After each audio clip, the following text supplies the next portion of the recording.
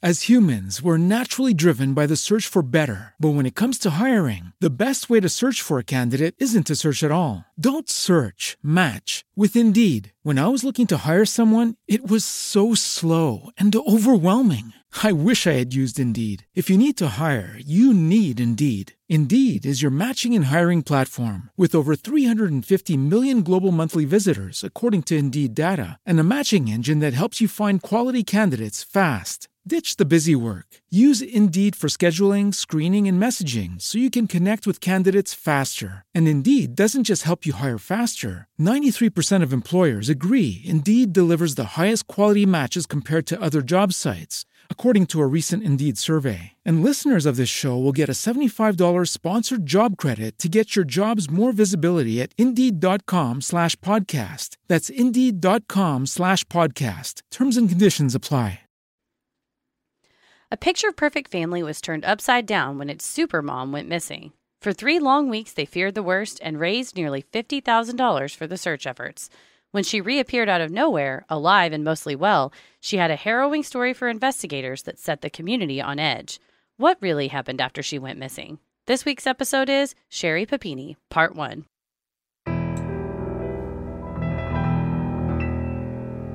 A bump in the night, your heart fills with dread. Probably a murderer who wants you dead. It could be a ghost, a demon, or worse. Perhaps you're the victim of a witch's curse. It's hopeless, you're doomed. You'd call a priest if you could. You'd rather just listen to Who? Sinisterhood.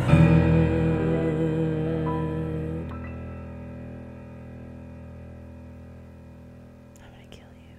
I've been wanting to watch Gone Girl for the past 2 days because of all this research. This is basically real life Gone Girl. That's what people are calling it. This is much like when we covered the Murdoch case. I was in the woods for and was like trying to get service. I downloaded an affidavit that I was able to read offline, so I didn't have to have Wi-Fi the whole time. But I think that's how I know I love my job, because I really wanted to just look up more. And ever since I've been back from the honeymoon, been online looking it up. I can't stop devouring the info. It's much like the Murdochs. It's all consuming. Yes. There's no shortage of information, and I don't remember this happening when it happened, but I think I first heard about this from a patron because they had posted saying they remembered when she went missing and how it was, everywhere. And most recently, there's been a lot of new developments. So it's been interesting to go back and read newspaper articles from when it actually was happening, and then what you know now. And you're like, a lot of people need to make some oopsie-daisy retractions to their statements. Yeah, it's fascinating to go back and watch interviews and then see how the case unfolded at the time now. And so see where we're going to go in part 2. But yeah, I vaguely remember it being on maybe like 2020 or what is it? The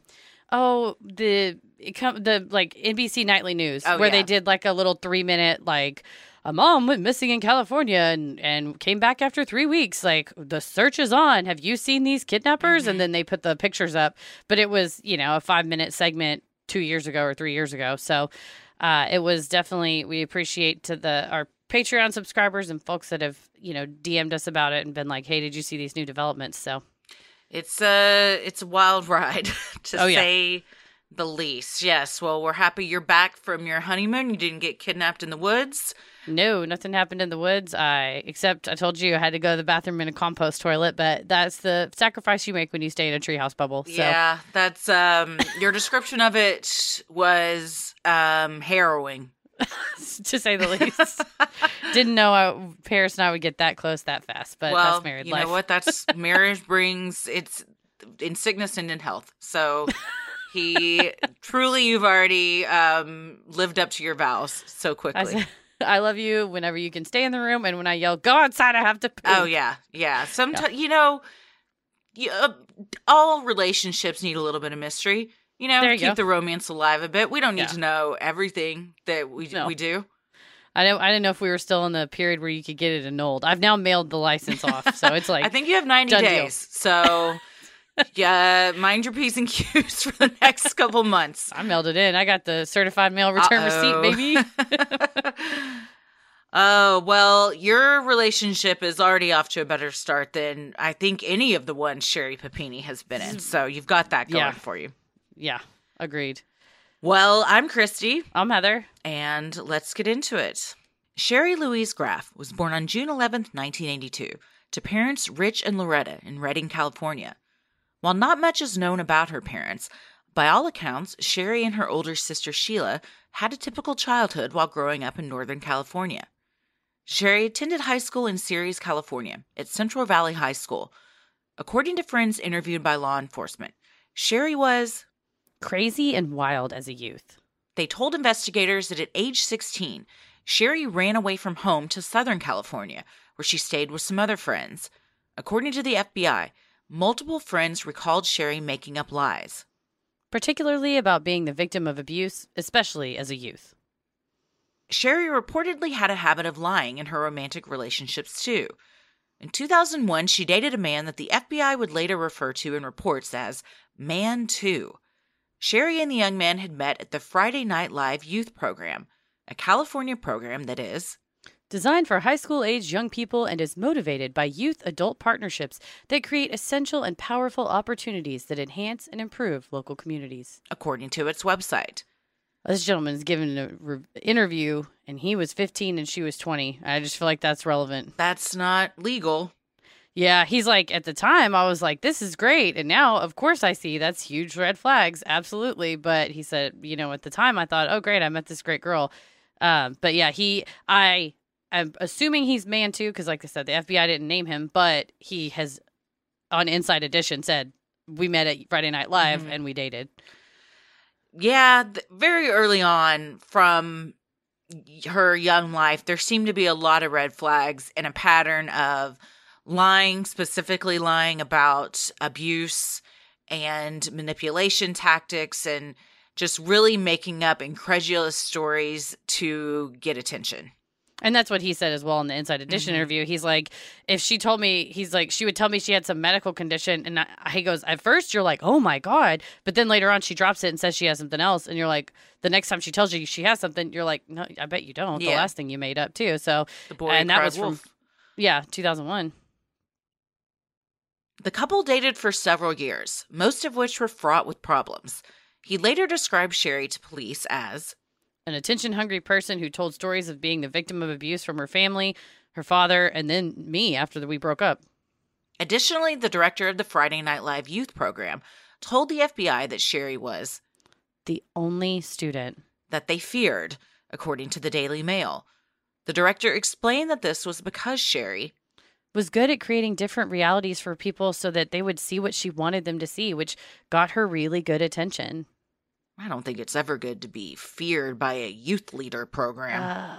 Not so much. And when you go missing in 2016, you probably think they're not going to call the people I worked with in 2001 and have them. Yeah, they will. It's the FBI. They're real thorough. They'll call everybody. Or you just are so delusional that you don't care. These types of cases really get my brain working overtime because I just think, do you believe your own reality you're creating? Are you just a chronic liar that, I think we can all agree she's mentally unwell, but at what point did that develop? Did it start off where she's just, attention hungry? It's just so, the whole mechanics of how people's like this, their brain works is just both dark and fascinating. Agreed, completely. Sherry married her first husband, David Dreyfus, in 2006. He was in the Army and the two wed prior to him being deployed overseas. Allegedly, Sherry convinced Dreyfus into marrying her in order to have access to its government-funded medical insurance. Over the years, the reason she gave for so desperately needing the insurance changed. First, it was because she suffered from a heart murmur. Later, she said she needed it for health complications she suffered as the result of repeatedly donating her eggs. The ex later told the FBI that he and Sherry never lived together or traveled together, except for one time when she came to visit him in Japan. 2 years later, when Dreyfus returned to the States, Sherry told him she had met someone else and wanted a divorce. Dreyfus agreed, and the two were divorced in September of 2008, according to the Shasta County Court. And he's given interviews that have, substantiated all this. He gave the information to the authorities. And, if you're happy with a marriage of convenience and you're fine with that, while you're like, it doesn't bother me. I'm not going to be home. So do whatever you want. Live in the house. If you both agree to that, then yeah, that's fine. The man Sherry said she had met while her husband was overseas was actually someone she had met over a decade earlier. She had reconnected with her 8th grade boyfriend, Keith Papini, and the two had begun a romantic relationship. Of her relationship with Keith, Sherry wrote on her blog, "It all started with a first kiss in middle school. He was in 7th grade, I was in 8th. I never imagined my middle school first kiss would turn out to be my husband." Echoing Sherry's sentiments, Keith told People magazine, "She was my first kiss in 7th grade. You never forget your very first kiss." Do you remember yours?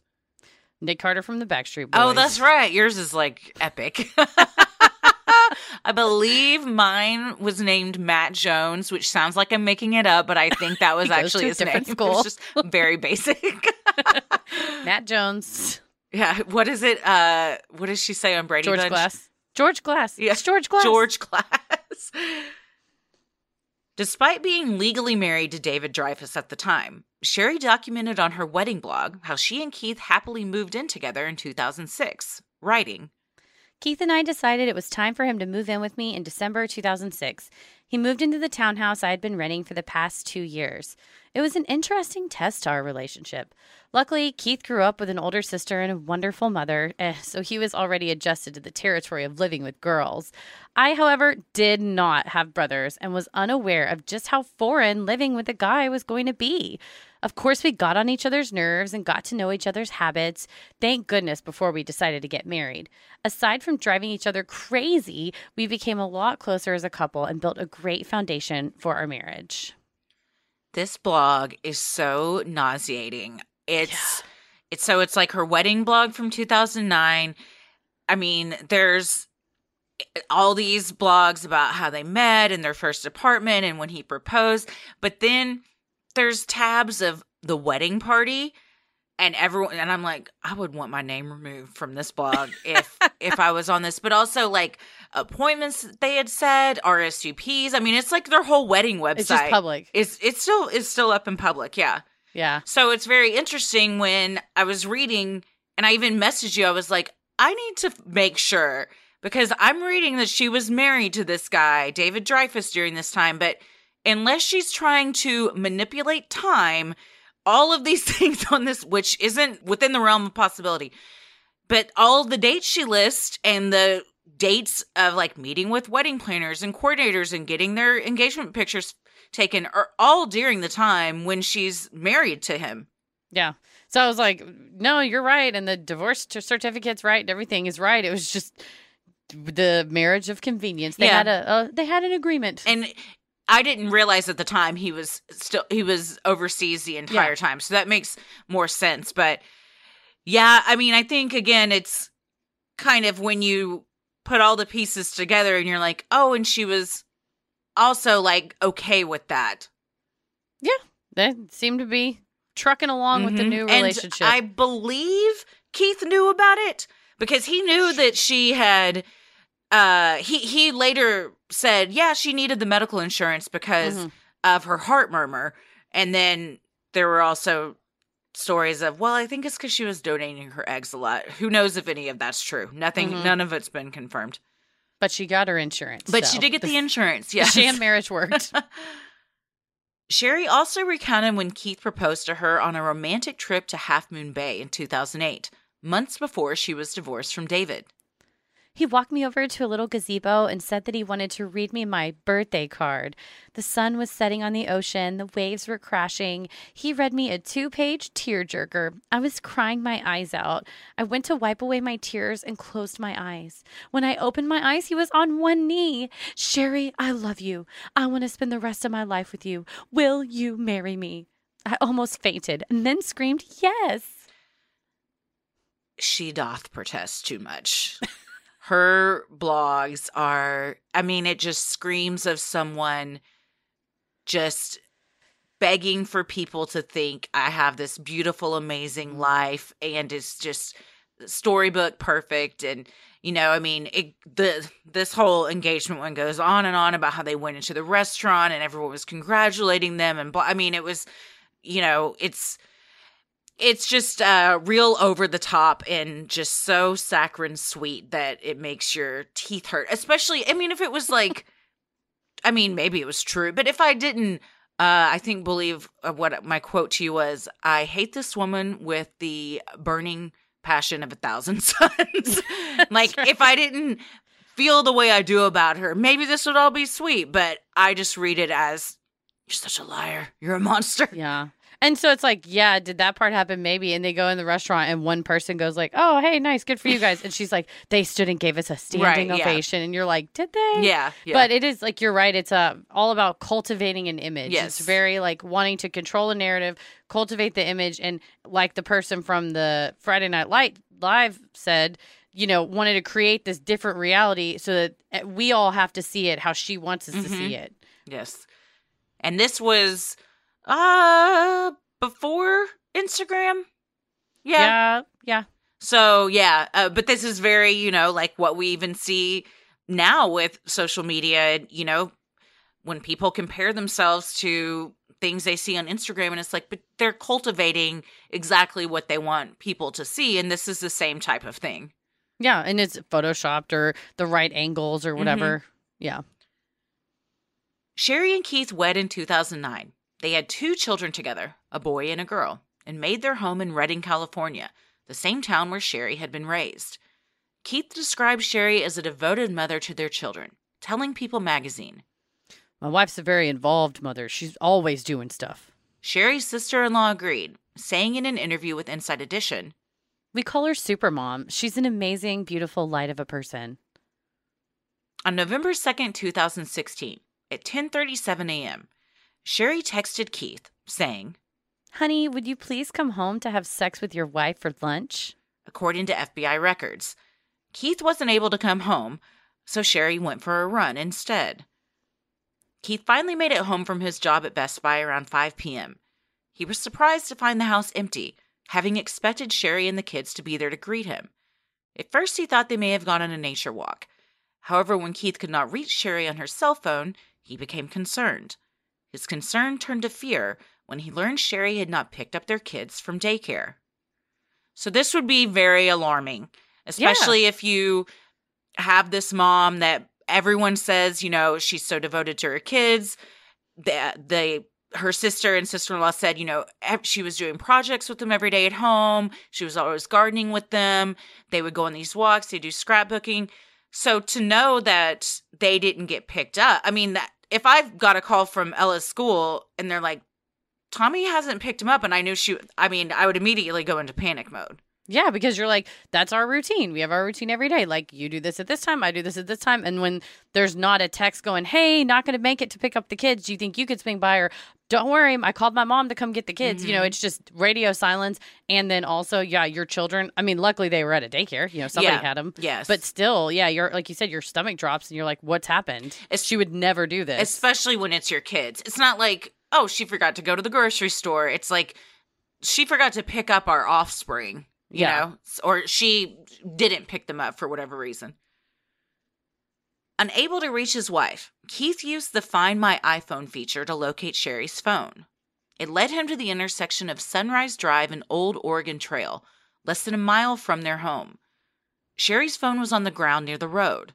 It was playing the couple's wedding song, Everything, by Michael Bublé, on repeat.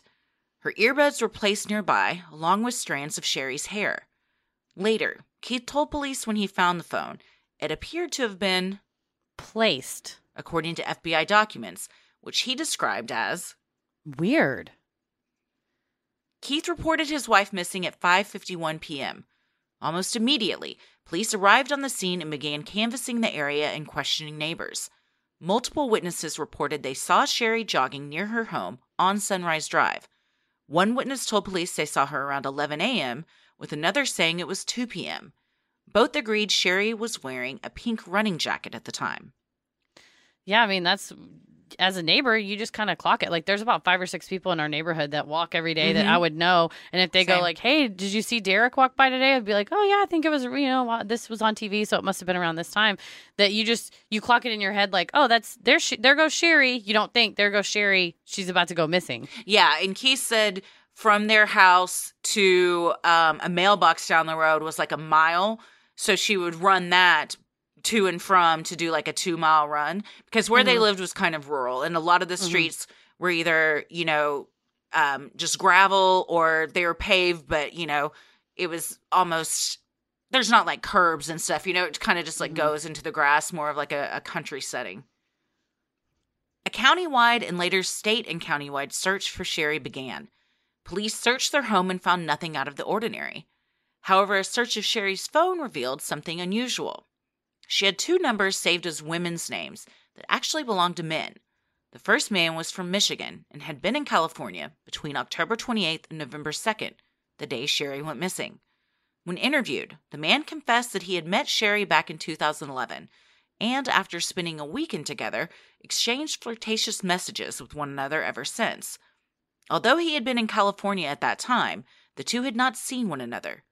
The second number belonged to the man Sherry had dated from her time in the Friday Night Live youth program. Yeah, and so that's when like I said, the FBI is calling your ex from 2001, the guy that you cheated on your husband with.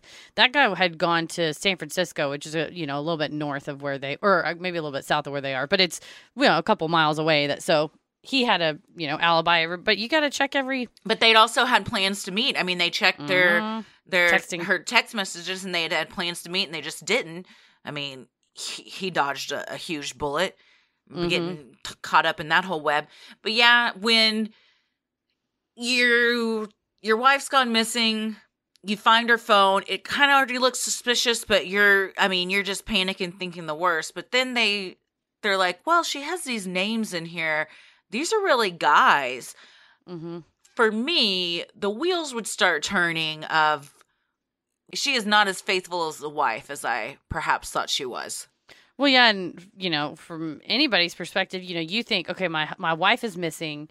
Take her phone. Look through it. Look through everything. I don't care. There's nothing to hide. He didn't ask for search warrants. He let them in. He let them search car, house, computers, phones, everything. And boy, did they find stuff.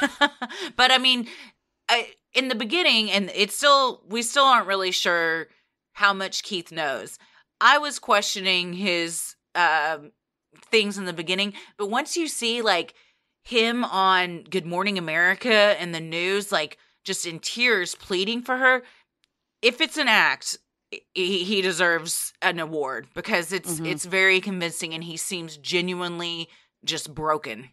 Yes, and especially the vulnerability with being on the news crying, and then also, if there was, if one was going to plan some sort of ruse or conspiracy, one would maybe play things a little bit closer to the vest and not just give the FBI the keys to the kingdom. Yeah, exactly. Which is what he was willing to do. I also would hope that you wouldn't involve your kids in things. No.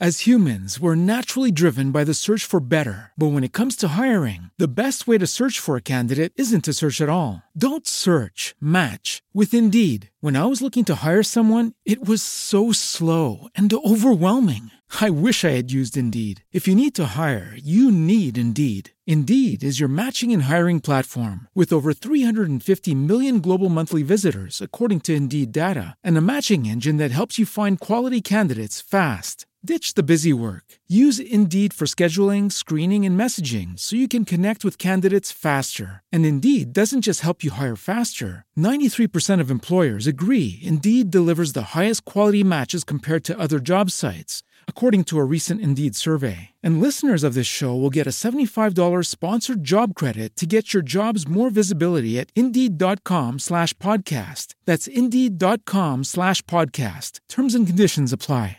Hello, it is Ryan, and I was on a flight the other day playing one of my favorite social spin slot games on ChumbaCasino.com. I looked over at the person sitting next to me, and you know what they were doing? They were also playing Chumba Casino. Coincidence? I think not. Everybody's loving having fun with it. Chumba Casino is home to hundreds of casino-style games that you can play for free anytime, anywhere, even at 30,000 feet. So sign up now at ChumbaCasino.com to claim your free welcome bonus. That's ChumbaCasino.com and live the Chumba life. No purchase necessary. VGW. Void where prohibited by law. See terms and conditions. 18+. With no sign of 34-year-old Sherry and what looked like evidence of foul play, her friends, family, and the entire community of Redding was shook. Violent crime had been on the rise in Redding, and everyone feared that Sherry had been abducted. Keith's older sister, Suzanne, told the Desert Sun, I would say my personal reaction is that it's twofold. One is that it's good to have some sort of clue. The other portion is that it really points to that she's been taken. I mean, she wouldn't just drop her phone if she were running away. So at least it's giving us some kind of information, but it's pretty, we're sick. This is a pretty sickening situation. Suzanne concluded, It's terrible. I'm just in a state of being emotionless so that I can do what needs to be done and take care of my brother. This is where things just get disgusting. As far as playing it up that Your family is beside themselves. I could Yeah. never in 1,000 million gazillion years knowingly do something like this to my family. yeah, I mean, and at this point, they all thought truly she's been kidnapped. Oh, yeah, for sure. That's what I'm saying. Like, Keith said the children, because I believe at the time they were 2 and 4, that's young enough to not really fully understand what's going on. Thankfully, they're older now. Mhm. So, Probably the and- internet. yeah, they got the internet, and I mean, they're only going to get older and find out more stuff as they do. But it's just to know that you're putting your family through such grief is just, you're a monster. Well, and statistically, most times when someone like this goes missing, they are not returned safely. Correct, They yes. do not live. So after a certain number of hours, and I all glory to the law enforcement in this case. They worked the case. They worked hard. They were really out there looking. Do they do that with all missing people? Not usually. But in this case, it was really high profile. And She was a very attractive, white, blonde woman. yeah, and I mean, we know statistically they're more likely to get more resources put towards them. It's just a fact.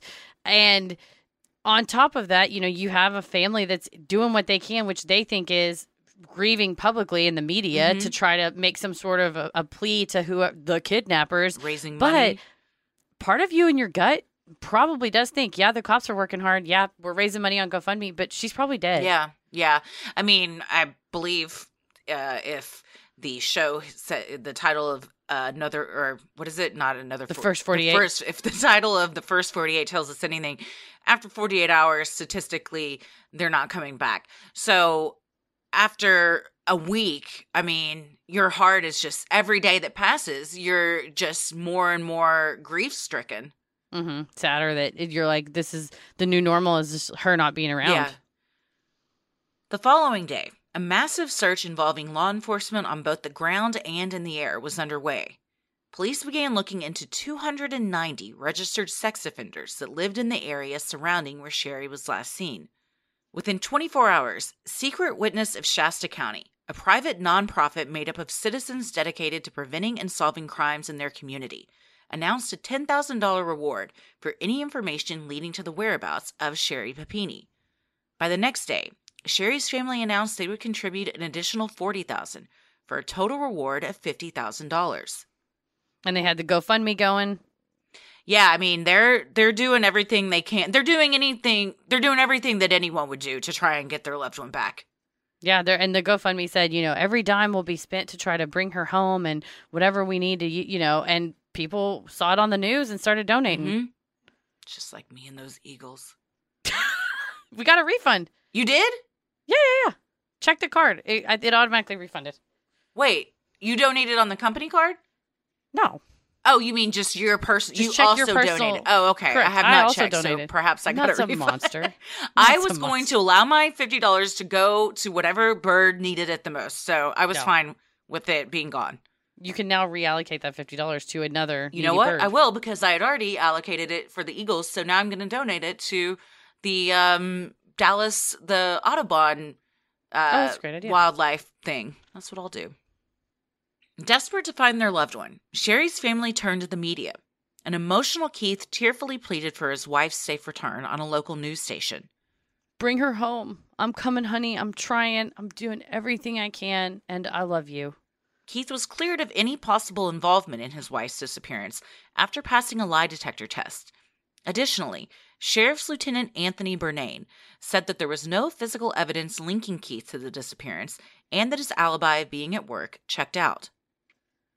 I mean, everyone always looks to the husband, but he was pretty quickly cleared of any kind of wrongdoing. Mm-hmm. Yeah, and again, he was submitted himself to a lie detector test, let them search everything, let him talk to his employer. I mean, it was an open book. Yeah. 15 days after Sherry was last seen, the website sherrypapini.com suddenly appeared online. While it was unclear who set up the page, it called for the immediate release of Sherry and promised a ransom for doing so. The post went on to say that the deadline for her release and subsequent reward was 5 a.m. on Wednesday, November 23rd. The benefactor for the ransom remained anonymous. However, a man named Cameron Gamble, who described himself as a kidnap and ransom consultant, according to Redding.com, said he would be the one to facilitate the transaction. Law enforcement, who was not working with Gamble, cautioned the Papini family against the plan. They warned them this could be very dangerous and make them the targets of scam artists. Yeah, once you start getting on Good Morning America, you start, I mean, even in the local news, you start going, people are going to come out of the woodwork, volunteer to help you. If people know at minimum there's a $50,000 reward, and I believe later I saw something that the anonymous donor, at one point I think they said it was like $100,000, but at the time they weren't telling anyone what it was. But if someone knows that, like, oh, we could just show up and beat the shit out of somebody and get this money that they're going to have in a suitcase or whatever. Like, I remember when I lived in Florida. As humans, we're naturally driven by the search for better. But when it comes to hiring, the best way to search for a candidate isn't to search at all. Don't search, match with Indeed. When I was looking to hire someone, it was so slow and overwhelming. I wish I had used Indeed. If you need to hire, you need Indeed. Indeed is your matching and hiring platform with over 350 million global monthly visitors, according to Indeed data, and a matching engine that helps you find quality candidates fast. Ditch the busy work. Use Indeed for scheduling, screening, and messaging so you can connect with candidates faster. And Indeed doesn't just help you hire faster. 93% of employers agree Indeed delivers the highest quality matches compared to other job sites, according to a recent Indeed survey. And listeners of this show will get a $75 sponsored job credit to get your jobs more visibility at Indeed.com/podcast. That's Indeed.com/podcast. Terms and conditions apply. Hello, it is Ryan, and I was on a flight the other day playing one of my favorite social spin slot games on ChumbaCasino.com. I looked over at the person sitting next to me, and you know what they were doing? They were also playing Chumba Casino. Coincidence? I think not. Everybody's loving having fun with it. Chumba Casino is home to hundreds of casino-style games that you can play for free anytime, anywhere, even at 30,000 feet. So sign up now at ChumbaCasino.com to claim your free welcome bonus. That's ChumbaCasino.com and live the Chumba life. No purchase necessary. VGW. Void were prohibited by law. See terms and conditions. 18+. That was a thing that happened to this old woman who her dog was missing.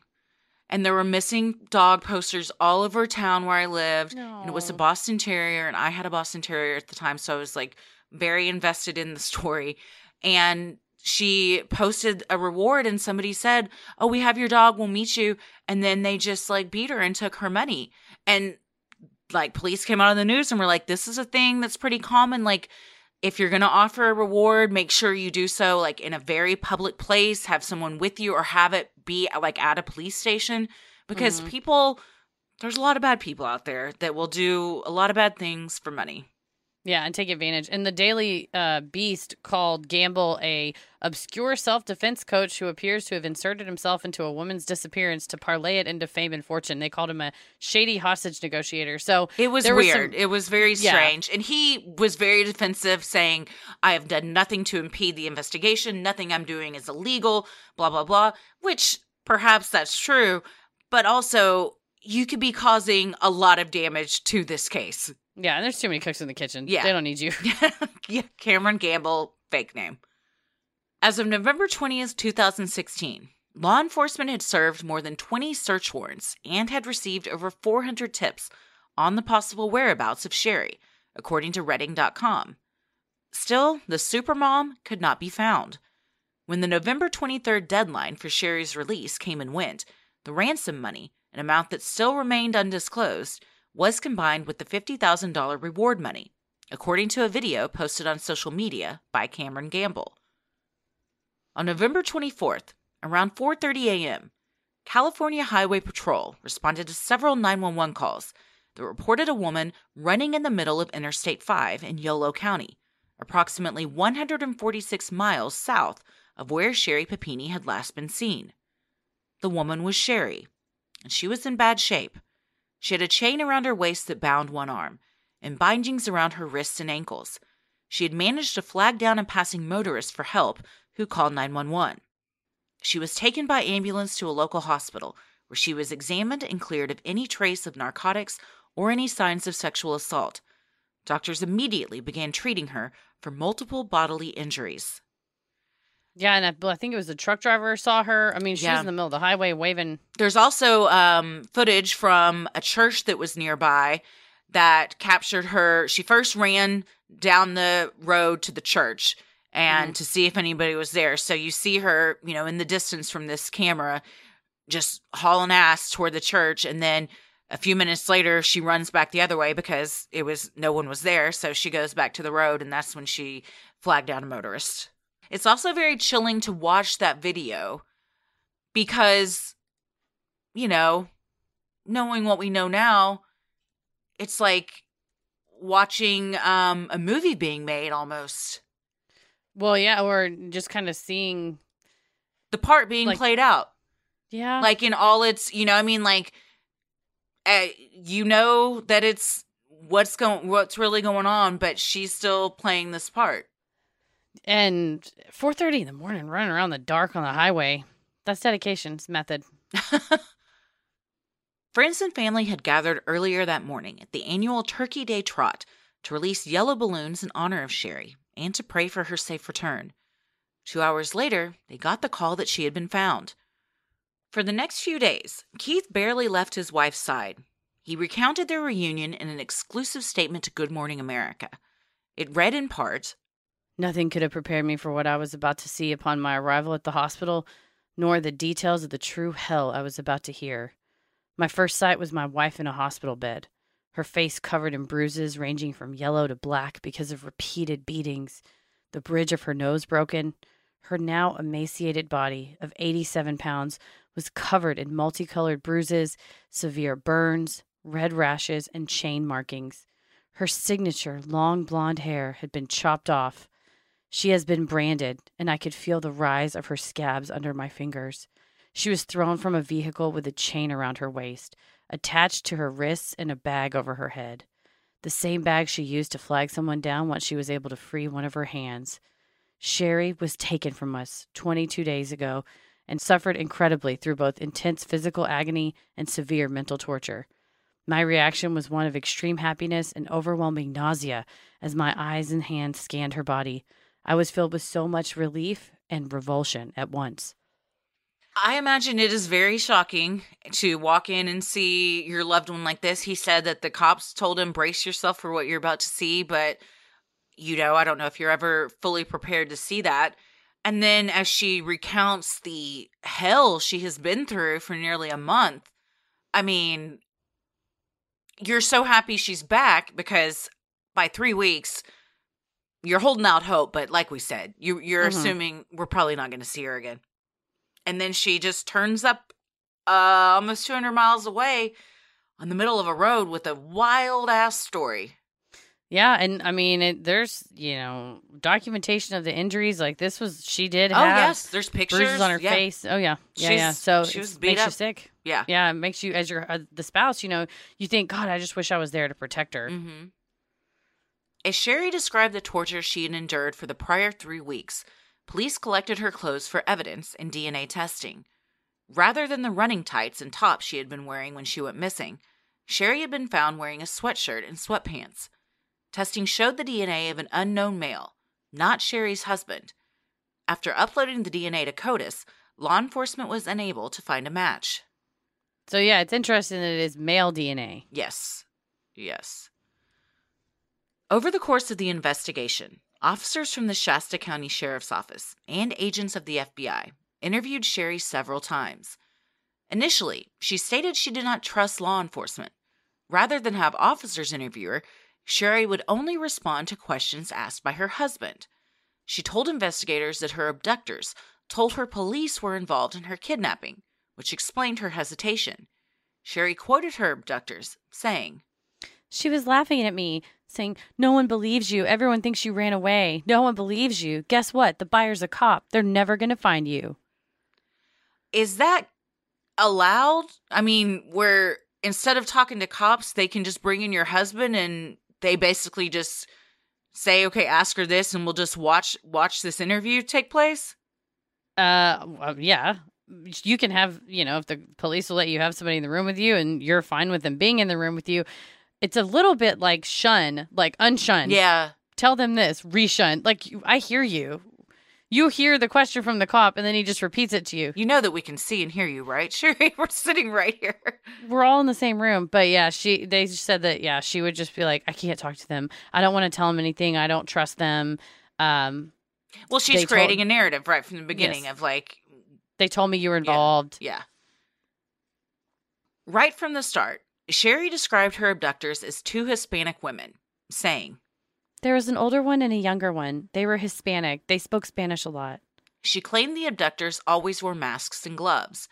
She described entire personalities of each of them, including that the older one was mean, while the younger one was seemingly reluctant, according to the FBI. Sherry described their physical appearances, including hair type, weight, height, the sound of their voices, and the thickness of their eyebrows. She said the younger abductor wore large hoop earrings and had hairy arms. She also said both of them were clean and smelled of detergent. It was highly detailed. A lot of descriptive characteristics, a lot of details. Entire personalities.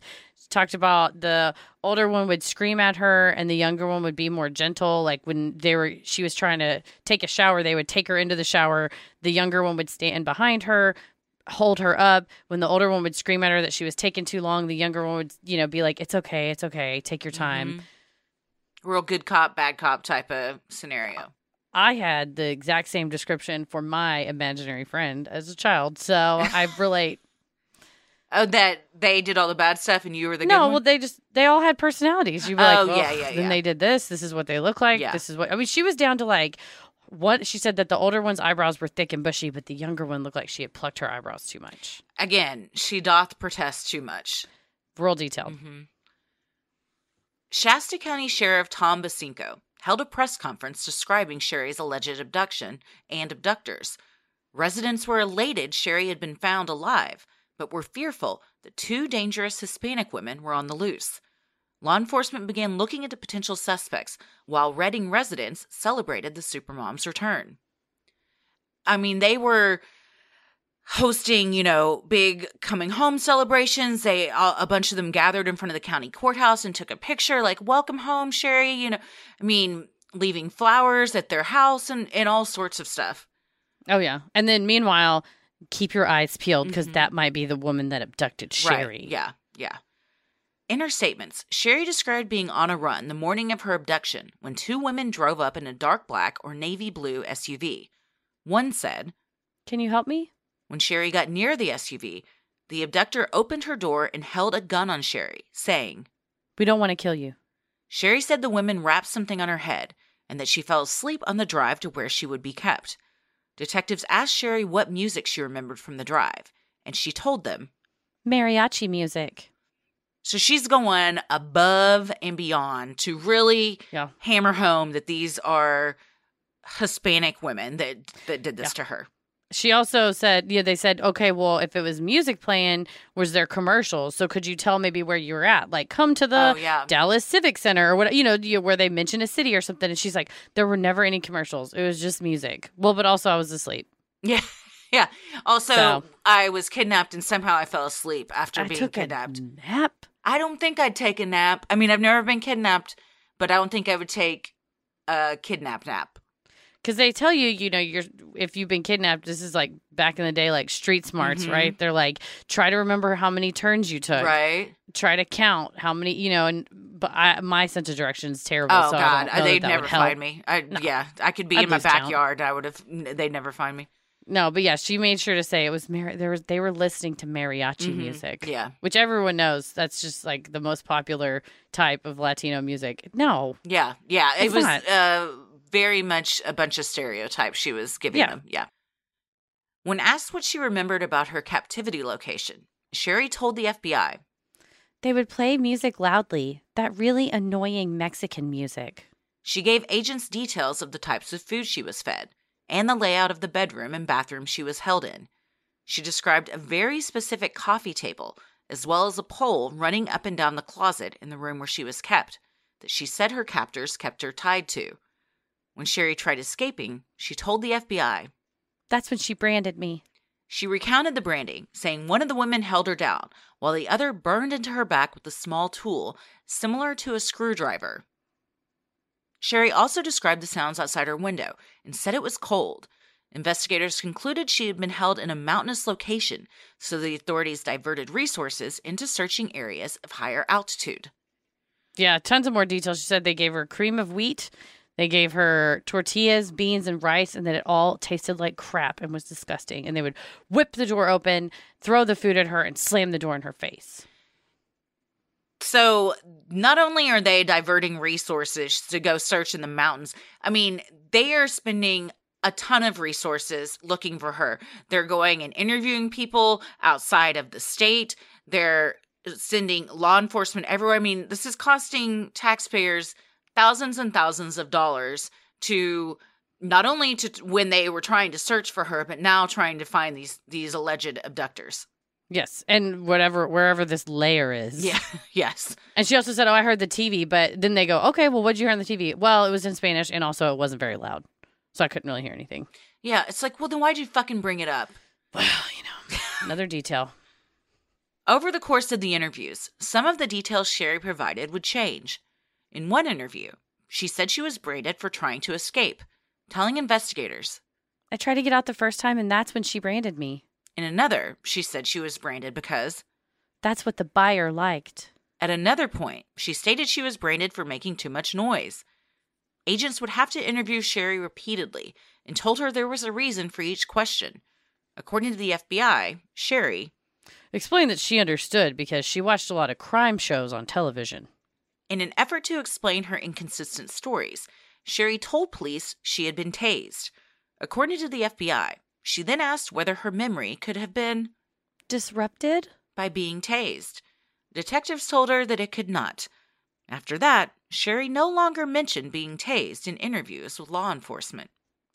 I don't know that just watching a lot of crime shows that you understand how a taser works, it sounds like. No, but I think you understand enough to where you're like, okay, I need to say that they pulled a gun on me, put something over my head, threw me in the car. I'm also going to throw in this, caveat where I don't have a ton of details because I don't speak Spanish and everything's in Spanish. How convenient. Mm-hmm. Should have been doing your Duolingo app or pay attention in high school. Right. As humans, we're naturally driven by the search for better. But when it comes to hiring, the best way to search for a candidate isn't to search at all. Don't search, match with Indeed. When I was looking to hire someone, it was so slow and overwhelming. I wish I had used Indeed. If you need to hire, you need Indeed. Indeed is your matching and hiring platform with over 350 million global monthly visitors, according to Indeed data, and a matching engine that helps you find quality candidates fast. Ditch the busy work. Use Indeed for scheduling, screening, and messaging so you can connect with candidates faster. And Indeed doesn't just help you hire faster. 93% of employers agree Indeed delivers the highest quality matches compared to other job sites, according to a recent Indeed survey. And listeners of this show will get a $75 sponsored job credit to get your jobs more visibility at Indeed.com/podcast. That's Indeed.com/podcast. Terms and conditions apply. Lucky Land Casino, asking people, what's the weirdest place you've gotten lucky? Lucky? In line at the deli, I guess? Aha, in my dentist's office.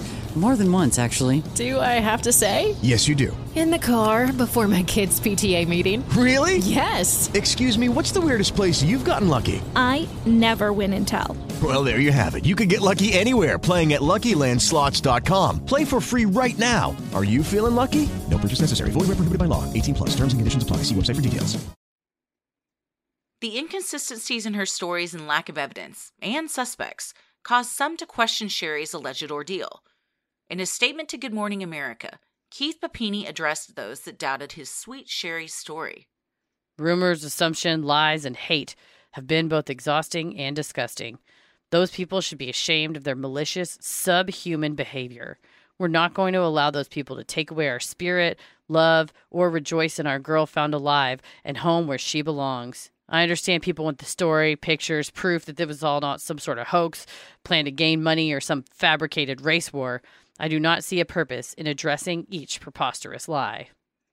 He brought a lot of things in there that some people pointed out. The use of the word subhuman is in white supremacist skinhead groups, that subhuman is how other races and religions are often described. So that's an interesting choice of words. And then also just saying race war, like bringing up that. Yeah. So, Yeah, and there was an incident in 2007 that a MySpace blog that was linked to Sherry. She says she did not write it. Correct. But I believe it was a very racist blog, specifically about some Latino girls. Yes, she talks about how they did not like her because, quote, I was drug-free, white, and proud of my blood and heritage. This really irked a group of Latino girls who would constantly rag and attack me. Again, it was posted under her name. She claims she didn't post it. I'll say it was posted on her blog, but she said it wasn't her. She said it was awful. David Dreyfus, who she was married to, said it was a bully from high school that did it. That might have been the version he was told. I don't know where he gets that information from. But the language in it of the last bit, she says, the author of the post says, being white is more than just being aware of my skin, but standing behind skinheads who are always around in spirit as well and having pride in my country. So that's, that stuff started coming out around the time that she had been found. There was also Reddit. Entire subreddits were dedicated to it, message boards, all this, people, much like we saw, with any of these big cases, don't fuck with cats, the Gabby Petito, this case, even like the Boston Marathon bombing, you have these kind of armchair sleuths that start putting the pieces together. And in this case, a anonymous person who claimed to be related to the ordeal came forward and gave an interview in Heavy Magazine and said, she did this before when she was 16. I think that it's the same thing again. Mm-hmm. Still, many wanted answers, especially those that had donated to the family's GoFundMe campaign that had been set up, titled, Help Find Sherry Papini. The page had stated, Please help us in raising money to bring Sherry home safe. All funds will go directly to the Papini family and will be used for search efforts to find Sherry and to help bring her home safely. Every dollar counts as time is critical. Thanks. In total, the GoFundMe campaign raised approximately $49,070. Donors were now wondering what the money was going towards. Because if you think, okay, well, it was a ransom that we had to pay, or the police stopped investigating, so we had to then hire our own investigator, that wasn't what the money went to at all. Yeah, because the family had hired their own private investigator. So, yeah, when you're like, okay, but now she's back, so now, like, where's this money going? I know where it went. Yeah. Paid off a bunch of credit cards. They paid off their credit card debt and they used it to pay some expenses. Yeah. Family member Rod Rodriguez III took to Facebook to defend both Keith and Sherry. He explained how Keith had been cooperating with police every step of the way, and allowed them to search his house and cars without a warrant. Rodriguez also stated that Sherry had shown no signs in the days leading up to her disappearance that she had plans to abandon her family, saying she had left a message claiming dibs on cooking sweet potatoes the way the kids liked them for our upcoming Thanksgiving dinner we were hosting. Hardly the actions of someone planning a disappearance in 2 days. Or it's just the actions of someone planning a disappearance in 2 days, and they want you to think that they wouldn't possibly disappear in 2 days. Also, leaving the family without sweet potatoes, you monster. I'm not a sweet potato fan, so I'm fine with that. I would have been like, all right, if anyone has to go missing from this potluck, it can be the sweet potato person. If it's the regular potato person, I walk. If it's the stuffing person, Thanksgiving's canceled. Shut it down. Amidst circulations of doubt, Sherry continued to emphasize to law enforcement how her abductors were Hispanic. She repeatedly told investigators that they spoke Spanish and said that while she was being branded, she remembered hearing the words Deja, puta, mira, and friolenta. She told investigators she couldn't provide them more information because of the language barrier, saying, I listened so carefully, but it was all Spanish. When they did speak English, Sherry quoted them as telling her, We sell you, and buyer's cop. Though her description changed as to which abductor told her the buyer was a police officer. First, she claimed it was the older one, but later her story said it was the younger assailant. Deja is let me go or let do that. Puta is a slur for Right. women. It's like a derogatory term for women. Mira is like look, and friolenta is somebody that gets cold easily, like a female that gets cold easily or is like sensitive to the cold. So interesting that, and she also said she heard some other phrases like, oh, they talked about medicine, they talked about traffic cameras, they talked about gambling. So just kept saying, well, it was in Spanish, so I didn't know.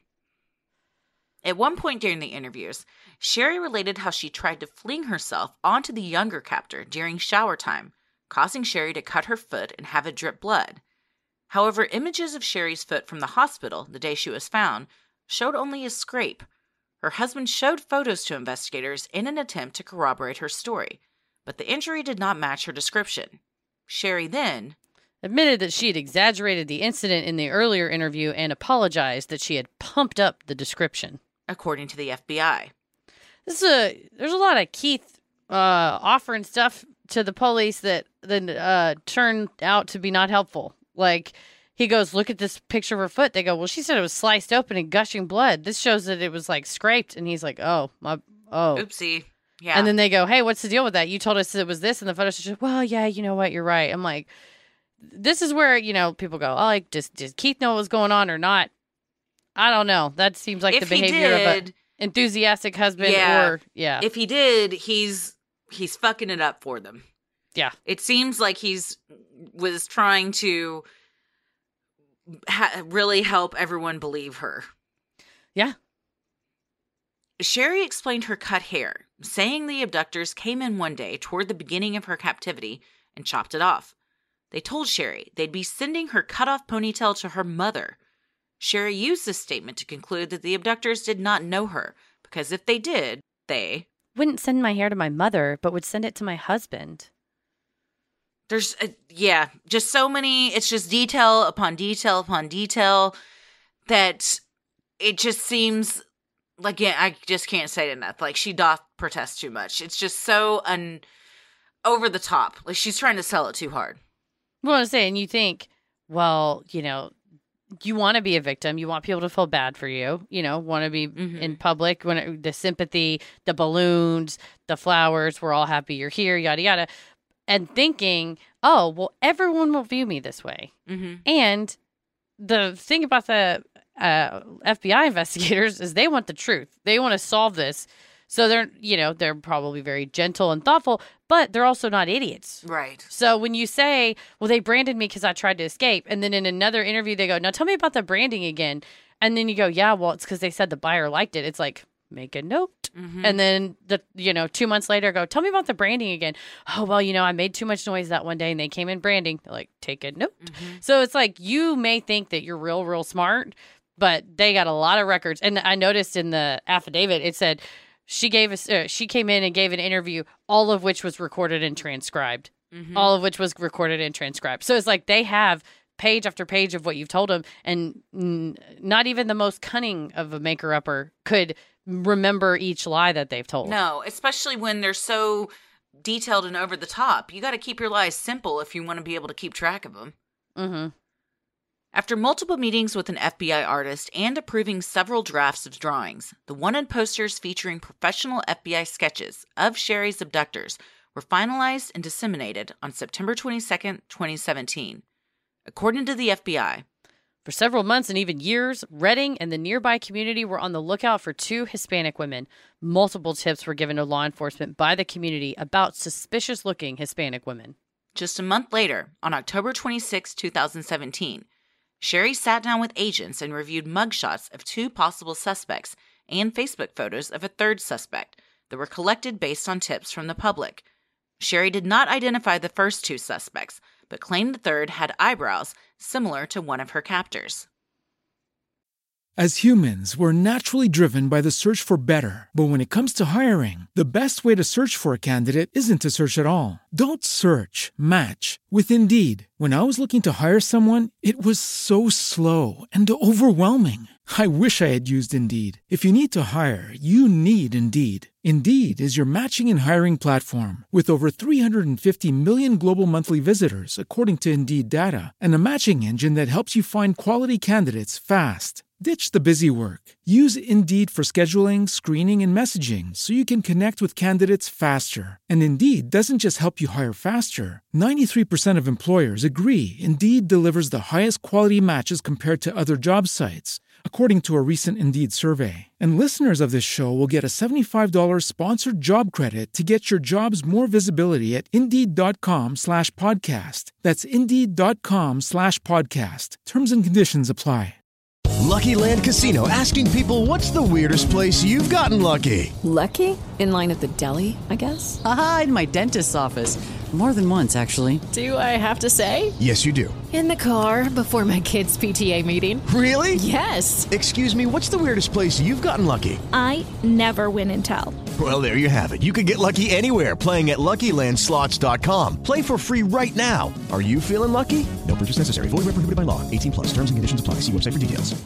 This is how people get wrongfully convicted. 100%. That's what is so infuriating about this, is everything she's doing is why actual survivors of abuse don't come forward and are scared to come forward, and also why innocent, marginalized communities are thrown in jail. Yeah, absolutely. And this is, one of the, you trace it back to like what the most insidious thing is, and it's giving this description, because if you're a member of the public, an innocent third-party member of the public, and you see a wanted poster and it looks like a person that you run into, somebody you work with or somebody that you see at the gym or whatever, you think, well, all I can say is that this person abducted a lady and the person I know looks like them, and I can call it, call in a tip, or you just shut your mouth and don't say anything. But if you see an FBI, most people think, this is an FBI flyer. Like, this is legit. You wouldn't think this is completely made up. No, you think it says on there, it doesn't just say, this is a person, we may want to talk to him in connection with it. It says, these people are armed and dangerous. Yeah. And so if you think, oh my gosh, this person's rolling around with a gun, they're willing to snatch people off the street, I got to call it in. I'm doing a favor. I'm doing my community service by calling it in. And then the agents go, okay, well, let's get their pictures off social media. Let's get their mugshots, whatever. We'll take it to the victim. So it's like this chain of events gets set off where it's kind of everybody's, doing what the average blank would do. The average citizen, the average investigator, whatever would do. And meanwhile, innocent people's mugshots and Facebook photos are getting caught up in it. Mm-hmm. From the day she was found on November 24th, 2016, through September 2019, Sherry was interviewed by law enforcement officials at least 3 times, and either she or her husband contacted investigators with additional pieces of information at least 7 times. Some additional information came about in Sherry's therapy sessions, for which the people of California were footing the bill. Another piece of information came from a visit to Dick's Sporting Goods, where Sherry shut down near the gun section and told her husband a black Ruger revolver was the gun involved in her kidnapping. Her husband also called in with a specific description of a coffee table that Sherry had remembered, a piece of evidence that would come in handy for investigators down the road. He also had her sketch the room she was in. He was like getting color pencils out and being like, what color was the carpet? They were calling it carpet. He would call up repeatedly throughout the FBI affidavit. It would be like, Keith Papini called us and told us another piece of information that she remembered. He also said this and this happened, and she remembered. She called them and said she recognized a spoon that was used to burn her, that she thought that the burns on her arm could have been caused by a spoon. And she even sent them a picture of how the spoon matched up against a scar. He said that when she got laser surgery on her, or not laser surgery, but like a laser treatment to help with the branding scar, that the smell of the hair burning, that she had a panic attack and started crying in the laser place. And he called up and told the FBI, like, oh man, so, you know, when she got branded, it was the burning hair, it really sent her off. And so also because she had all these severe reactions and shutting down and freaking out in the Dick's Sporting Goods, freaking out at the laser treatment, the California Victims Compensation Fund will only pay for so many therapy sessions. Well, she got her therapist to write in and say she has such severe PTSD, we need to extend her sessions. So gross. So gross. And if Keith knows nothing, I feel bad for him, because he sounds like a husband that is just trying to make sense of what happened to his wife and is just doing everything he can to help find who did this to her. Yeah, and I'm sure the agents say, hey, any piece of evidence, anything you remember will help us. Always call it in. Don't hesitate. Here's my phone number. And so he thinks, oh, well, the gun. She remembered the gun. She said that in one of her therapy sessions, she remembered that they held her down and poured a sticky substance in her mouth and that she had used her underwear to wipe it out. So maybe there was a substance and they could trace it and it was on the underwear. So there wasn't. Spoiler alert. But it was a lot of stuff like that where maybe they'd be talking about it or whatever. She'd say, oh, this is what we talked about in therapy today. And he'd go, okay, well, we better call the agents. Yeah. The more information I give, the more believable all this will be. Yeah. Or they'll catch the people, I think, is what he was thinking. Yeah. Though the Papinis were cooperating, the investigation seemed to stall. The SUVs shown to Sherry were never quite right, and the mugshots of possible suspects brought in from tips to the FBI never exactly fit Sherry's memory. Then, the FBI got a break in the case using the cutting-edge technology of familial DNA. What was revealed next would be a truth stranger than fiction. So what do we think? It's thorough. She's got a thorough story. Very thorough. And, supportive spouse, family, community around her. And she said that there's 2 women on the loose, specifically 2 Hispanic women who wear hoop earrings and love mariachi music. So it sounds like a racist caricature of suspects on the loose. It does. That she's made up. And I think she thinks she's smarter than she is. Yeah, it's, we'll get into in the next episode everything that unravels next, which is wild. But yeah, it's without giving too much away in that one, I think she definitely thinks that she is smarter than she is, but I also think she has shown a history of this type of behavior where whatever it is, attention seeking, I think even if at bare minimum it's attention seeking, it sounds like she's definitely got some mental health problems going on.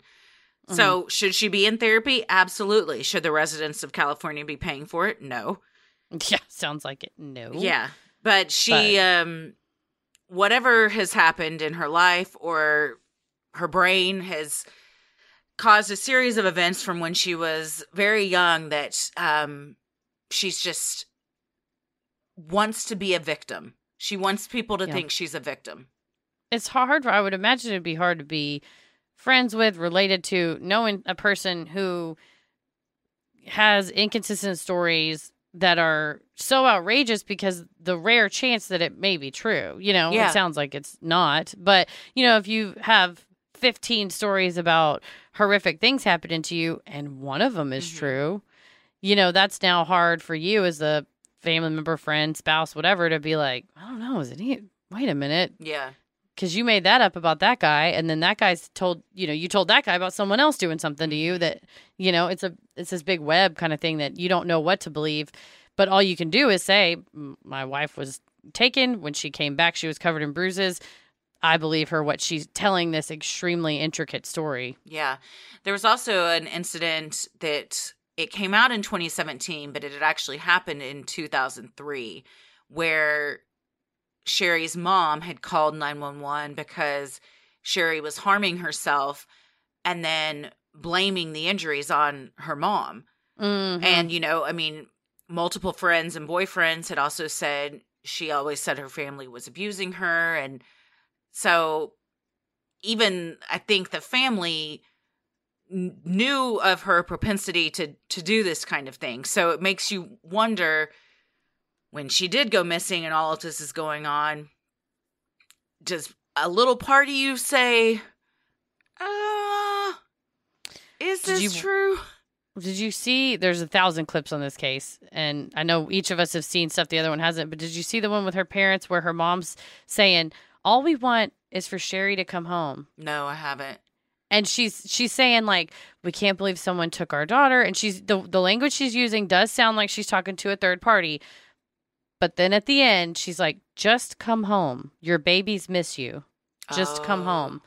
And it's not, I'm not saying her mom knew anything, like, had actual knowledge of anything that was going on. But if, like you said, if something like this happened before, and like she ran away and said she was kidnapped, but really she was with friends, you might have a gut feeling like, hey, if you're watching this and you're okay, the kids are very upset. Yeah. Please come back. But I may be reading into it. I may be reading into the language and the intonation, but I took it to be, she's the mom is saying, we want her to be home safe. We just want, but at the very end, she's like, just come home. Mm-hmm. And I'm like, hey, she wanted to, she could, right? Like, in theory, you think somebody's been kidnapped. Well, you know, they would come home if they could, but they can't. But she's saying it almost like, you have the power here. Yeah. It's that mom instinct, that gut instinct. Well, and she ran away when she was in high school. Her parents were there for that. Her parents, I mean, her mom saw that she was harming herself and then saying that, no, you did this to me, and telling others that happened. So I don't think that's out of the realm of possibility that they would, part of them would think she may have done this herself. Yeah, for sure. Well, there's so much more to come. Oh, so much. It's it only gets wilder. So we will get into all of that in the in next week's episode. Exactly. We have a live show coming up this Friday, a live improv show. We're doing an improv show at Dallas Comedy Club. I have a show at 8.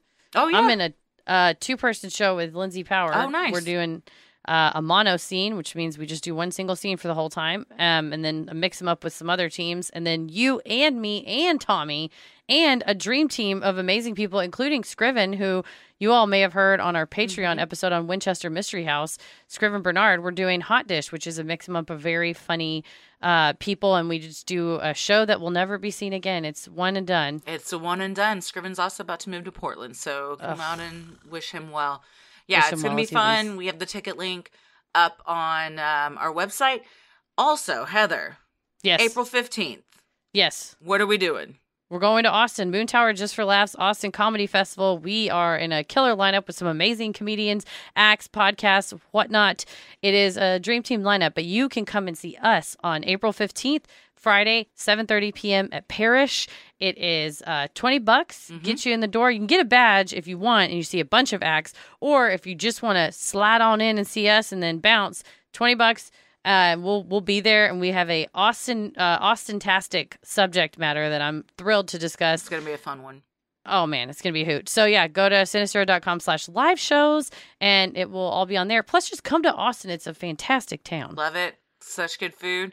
Browntown will be there. Browntown will be in the house, as will George Brown. Lots of Browns will be there. So the Brown trifecta. Hoping to see a lot of friends in the area, and friends. Everyone's a friend that listens to the show, so Come on I down. consider. But I hope that we get some people that have never heard us too, that are just there for the festival, and maybe we make some new friends that way too. True. If you're in the show audience, look to the person next to you. If they have a badge on, be like, "Oh, you must be a comedy aficionado. Are you familiar with Sinister?" Give them a pitch. I'm just saying. We need a street team. It'd be great. I got 5 new subscribers. I watched them subscribe, at the Cantina in Disneyland. Wow. Yeah, thank you. The Star Wars brings everyone together. Everyone was talking because you sit at a table with other people and everybody was just talking. And somebody said, like, what are y'all here for? And I told them, and then they're like, what? And two of them were like 30-year-old women. I was like, y'all are the target demographic. And they were like, we love true crime. And they pulled out their phones, subscribed right there. So if you're listening and I sat by you at the Cantina, we had a lovely conversation, and thank you. That's so nice.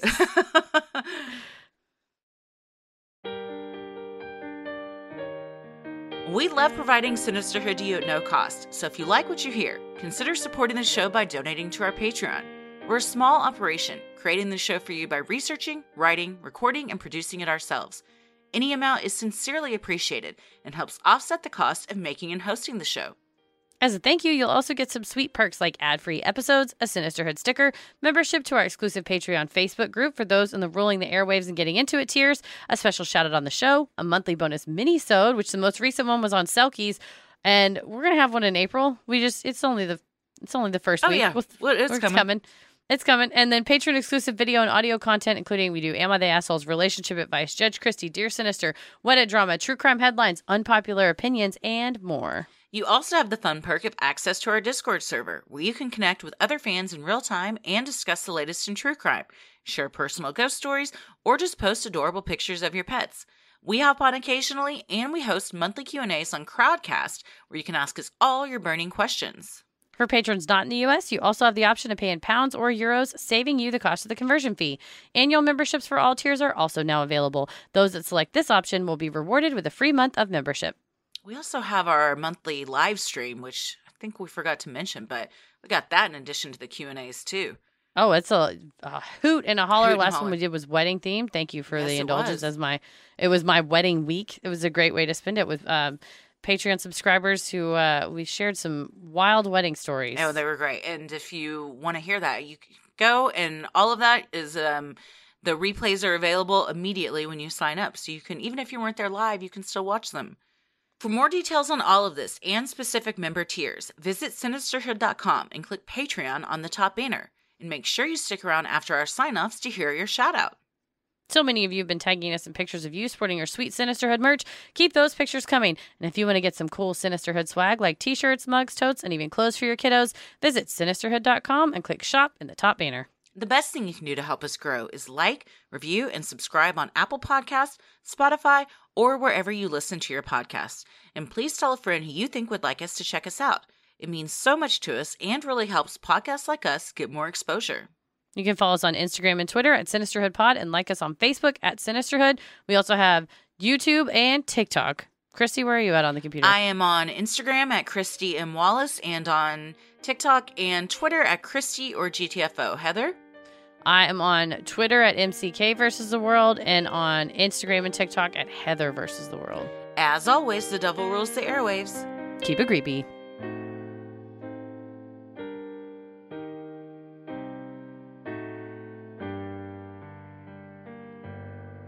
Hey everybody, thank you so much for supporting the show. Here are your special Patreon shoutouts. Corey Ann, Kate, Lisa Markowski, Stephanie Berry, Tara Harris, Anna, Laura McCuskey, Annie Stetson, Abigail Carr, Lauren DePasquale, Lindsay Garin, Maria, Amy Gibbs, Kalia Riviera, Mads, Erica, Marcella Kreika, Kayla, Jeanette Duthoy, HippieChick64 at yahoo.com, Holly Jameson, Justine Tucker, Angelica Espinoza, Vania, Mandy, Ava, Amy Garney, Kendra Warren, Shannon Moreno, Alexandra Gibson, Brianna McIntosh, Karina Lingroth, Heather Caputo, Sam Marshall, Britt M., Hayden A. Rogers, Kathleen Logan, Maggie Biller, Tamara Deutsch, Tara Grant, Bree Armstrong, Laura Wood, Anda La Mendola, Jennifer, Millie Melendez, Joanna Tagert, Dana Harrow, Leslie Davis, Benazir Noorani, Nicole Latersky, Jennifer Dolan, and Sarah. Thank you all so much for supporting the show. We hope we pronounced your names correctly. We sincerely appreciate all that you do. We couldn't do this without you. Stay safe, stay healthy, and keep it creepy. Sinisterhood.